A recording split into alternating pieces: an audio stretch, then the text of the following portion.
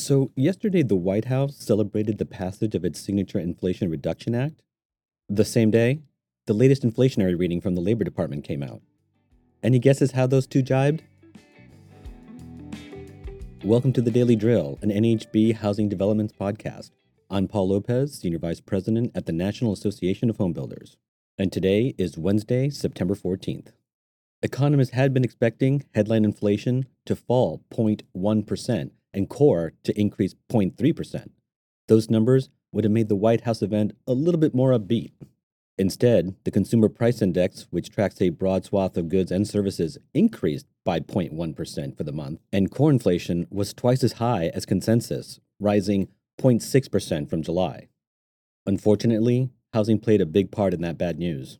The index for shelter, which makes up more than 40% of the core CPI, rose by 0.7% in August, that following an increase of 0.5% in July.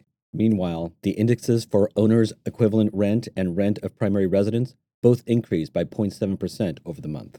Economists from the National Association of Home Builders expect more cost increases are coming from these categories, which will add to inflationary forces in the months ahead. Did you see how the markets fared yesterday? That's because talk of a full point rate hike is getting louder. The problem is that these higher costs are being driven by lack of supply and higher development costs. Higher interest rates will not slow down these costs, which means the Fed's tools are limited in addressing shelter inflation. Regardless, the Fed's rhetoric is doing a number on mortgages. Application volume dropped 1.2% last week compared from the previous week.